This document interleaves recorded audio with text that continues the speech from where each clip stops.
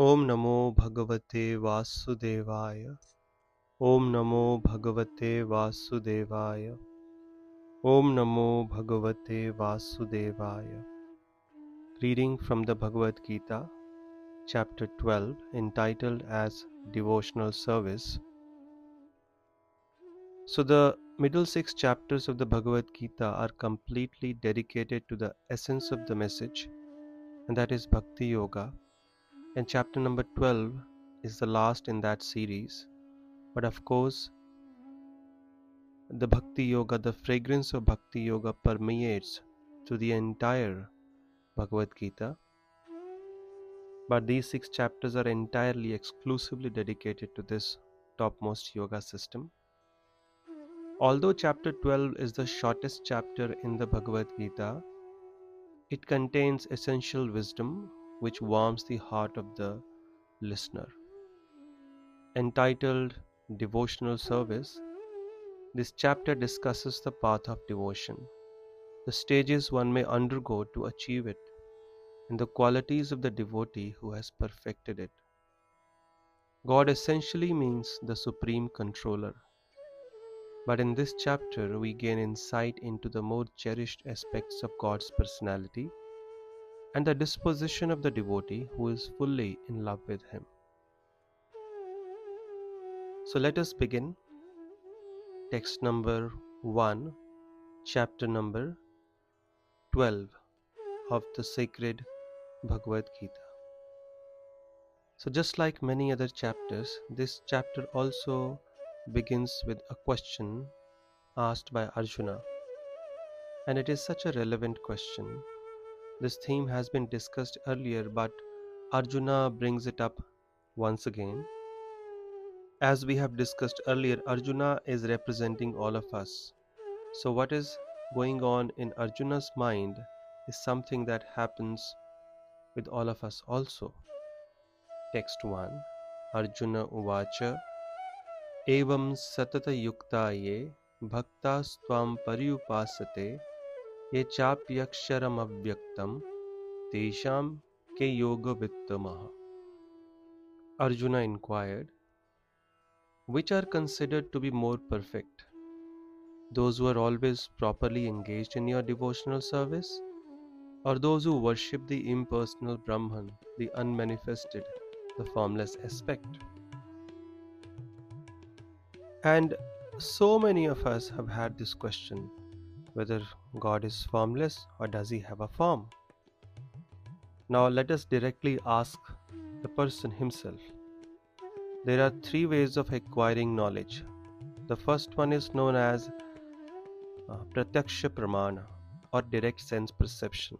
Utilizing our senses, we try and figure out the truth. But the major defect with this method is that our senses are imperfect. Every human being is born with 4 defects, and one of them is imperfect senses. So with imperfect senses, whatever we try and figure out will not be perfect. So then there is second method, alright, which is called Anumana Praman, guesswork. We start guessing, oh, it might be like this, it might have been like this. So this method is even more unreliable. In the first method, at least there was some probability, some percentage could be right. But in the second method, we are just guessing. Therefore, the third method is most perfect, which is known as Shabda Pramana. That means hearing from the right authority. So who is the supreme authority? God Himself. So let us find out from Him whether He is formless or does He have a form. What does He have to say about it? Text 2. Shri Bhagavan Uvacha Maya Vishamano Ye Mam Nitya Yukta Upasate Shraddhaya Parayo Petas Te Me Yuktatama Mataha. Now who could be the better source of knowledge about God than God Himself? And here He's speaking. The Supreme Personality of Godhead said, those who fix their minds on my personal form and are always engaged in worshipping me with great and transcendental faith are considered by me to be most perfect. Once and for all, Krishna has cleared this concept. He is saying that those who worship his transcendental form are considered by him to be the topmost, to be most perfect. So we have already discussed there are three levels of realization of God. Just like there are three ways to understand the sun: the sunlight, the sun globe, and the sun god sitting inside the sun globe, who is looking after the affairs of the sun planet. Similarly, understanding the formless aspect of God is the lowest realization. Just like understanding the sunlight is some realization of the sun god, but it is not complete. Higher than that is the Paramatma feature of the Lord, where we know him as situated in every living entity's heart as Paramatma, the super soul, which is like realization of the sun globe. But sun globe or the sun planet cannot act on its own. There is a person who is looking after everything, and that is the sun god, Suryadev, we call him. So, therefore, the highest realization of God is also as a person who is looking after everything, and he is the source of even Paramatma, the super soul, and the formless aspect as well. Just like Suryadev is the source of the sunlight, it is not the other way around. Form is the source of formlessness, and not formlessness. Not that formlessness leads to a form. Just like bulb is the source of light, light is not the source of bulb.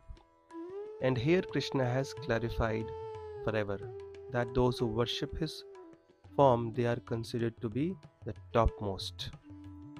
What about those who worship his formless aspect then? Krishna says, text number 3 and 4, Ye tva aksharam anirdeshyam avyaktam paryupasate sarvatra gamachintyam cha kutastham achalatruvam sanniyamyendriya gramam sarvatra samabuddhayah te prapnuvanti mameva sarvabhuta hite ratah. But those who fully worship the unmanifested, just listen to the words that Krishna is using here to describe the worship of his formless aspect. But those who fully worship the unmanifested, that is not even manifest, so it is very difficult to relate with him. That aspect of his, the formless aspect. Those who worship fully the unmanifested, that which lies beyond the perception of the senses, so it can't be perceived with the senses, the all-pervading, inconceivable, unchanging, fixed and immovable, the impersonal conception of the absolute truth. So many difficult words to describe his formless aspect or worship of his formless aspect, just to discourage us from that path. By controlling the various senses and being equally disposed to everyone, such persons engaged in the welfare of all at last achieve me. So you have to focus on the words that he has used in the entire verse, or these two verses, and not the last three words, at last achieve me. Look at how difficult this path is. The reason he's explaining it in great detail is that it is so difficult so that we don't pursue this path. It is very, very difficult to achieve success in this. Control of the mind, senses, equality towards everyone, equanimity in all circumstances, and plus this formless aspect is beyond the senses. So how can you ever perceive it? It is unmanifested.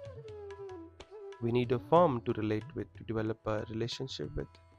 So Krishna discourages us, and therefore he describes this in great detail. He continues for the text 5. Klesho adiktarastesham avyakta sakta chetasam avyakta higatar dukkham dehavadvir avapyate. For those whose minds are attached to the unmanifested, impersonal, formless feature of the Supreme, advancement is very troublesome. To make progress in that discipline is always difficult for those who are embodied. How can you develop a relationship with somebody whom we can't even see. You see, if formlessness was so important, Krishna would have spoken about it, but we see whenever he speaks, gives his message, he is describing it in his form. Whenever he performs his pastimes, he comes in his sweet form. He has already explained that in 4th chapter that he appears in his transcendental, unchanging form every time he incarnates in this world. So whatever the Lord has done has been done in his form. So where does this formless come into picture? Nowhere.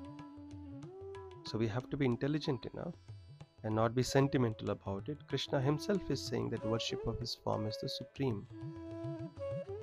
And it is very difficult to make progress on the path of worship of formless aspect, because we are embodied beings. We need somebody to relate with. We can't just meditate on nothing. That is foolishness. So we have to focus our mind on the beautiful, most attractive form of the Lord to make progress. And that is the real meditation. Meditation on the breath, meditation on bulb, meditation on nothing. This is simply foolishness going on, cheating going on in the name of religion, and we must stay away from this. So, for those who are attached to formless aspect, troublesome is the progress. But what about those who worship his form, engaged in his devotional service? Text 6 and 7. Ye tu sarvani karmani mai sanyasya matparah ananyaneva yogena mam dhyayant upasate teshamaham samudharata mrityu samsara sagarat bhavami na chirat partha maya veshita chetasam. But those who worship me, giving up all their activities unto me, and being devoted to me without deviation, engaged in devotional service and always meditating upon me. Me means Krishna is standing, he is referring to himself, his form. Having fixed their minds upon me, O son of Pritha, what happens to them? For them, I am the swift deliverer from the ocean of birth and death. Such people are personally taken care of by me. So hope-giving. So, understanding this, he's not saying the same thing to those who are attached to his formless aspect. In the 4th chapter, Krishna has already said, Ye yatha mam prapadyante tam sathaiva bhajamiham. As you approach me, I reward you accordingly. So if a person is attached to the formless aspect of God and he thinks that God has no form, so such a person will never see God's form, will never have darshan of the Lord, because that's his bhav, and Krishna reciprocates according to his bhav. Okay, if you think I am without a form, so you will never see my form. But those people who are engaged in his devotional service, meditating on his sweet form, worshipping him, Krishna says, such people I deliver them personally. But he doesn't say the same thing for those who are worshipping his formless aspect. For devotees who are worshipping his form, Krishna says, I become their deliverer personally from the cycle of birth and death. I take care of them. I lift them up from this ocean of birth and death, ocean of misery. And therefore, he encourages Arjuna, text 8, Mayyeva mana adhatsva, May buddhim niveshaya, Nivashyasi Mayyeva, Ata urdhvam na samshaya. So through Arjuna, he is encouraging all of us. So just fix your mind upon me, the Supreme Personality of Godhead, and engage all your intelligence in me. Thus you will live in me always, without a doubt. Thus you will never forget me. You will always be experiencing my grace and my presence in your life. You will live in me means you will never be lost to me. I will never stop thinking of you. Krishna says, if you think of me, I think of you. If you consider me to be formless, you never see my form. If you worship my form, I take care of you personally. I take care of your form, the body and the soul as well. So he says, fix your mind upon me. But we have our minds never in place. So what to do? If we can't fix our mind on Krishna, then will we be never delivered by him? Krishna says, don't worry. Krishna is very, very kind. And therefore, Gita is such a wonderful scripture that it caters to everyone's needs. And especially in this chapter, which is the heart of Krishna, devotional service, this chapter is known as Bhakti Yoga. Krishna encourages everyone to think of him, but somebody who's not able to think of him always, not able to fix his mind because mind is running to 10 different things, Krishna says, don't worry. He's so kind. Uh, Text number 9, he says, Atha chittam samadhatum na shaknosi mai sthiram abhyasa yogena tato mam ichhaptum dhananjaya. Don't worry, Arjuna. And he's telling all of us, if you cannot fix your mind on me without deviation, then follow the regulatory principles of Bhakti Yoga. In this way, develop a desire to attain me. So what are the regulatory principles of Bhakti Yoga? The sadhana part we do chanting of his names, remembering him, worshipping his deity form, associating with devotees, offering prayers. These are the regulatory principles of Bhakti Yoga. That means we follow these principles, and as we follow these principles, we become purified, and then to the degree we are purified, to that very degree we are able to fix our mind on Krishna. And even if that is not possible, Krishna says in text number 10, Abhyase api asamarthvasi mat karmo paramo bhava madartham api karmani kuruvan siddhim avapsisi. And if you cannot practice the regulations of Bhakti Yoga, don't worry. Just try to work for me. Because by working for me, you will come to the perfect stage. Then you can engage in some service to the Lord. There are so many devotees, you can ask them, okay, how can I render some service to the Lord? And you can help them, assist them. They can engage you in service. You can come and clean the temple. You can serve prasadam to the devotees. You can assist the devotees in preaching or expanding the mission of compassion of preaching, connecting people. So that way Krishna says you will come to the perfect stage. Even if that's not possible, in text number 11 Krishna says, Athaitad api asakto asi kartum mad yogamashritah sarva karma phalatyagam tatah kuru yatatmavan. If you can't even do that, if however you are unable to work in this consciousness of me, then try to act giving up all the results of your work and try to be self-situated. Then try to use the fruits of your work to serve me. In that way, you become self-situated in the sense that you learn some reasonable amount of detachment, because till we become detached from matter, we can't become attached to spirit, and that is the supreme spirit, especially that is God. So we can become detached from the results of our work, and that way, working in that spirit where we are not affected by the results come, we nullify the reactions of our past karmas, and that helps us advance, evolve in life, where we remain equiposed, unaffected, and that helps us move towards the highest path gradually. It is not the highest, but still this is one step towards that destination, supreme perfection of life. And it will gradually help us get purified of our past karmas as we tolerate the good and bad that comes our way without getting affected.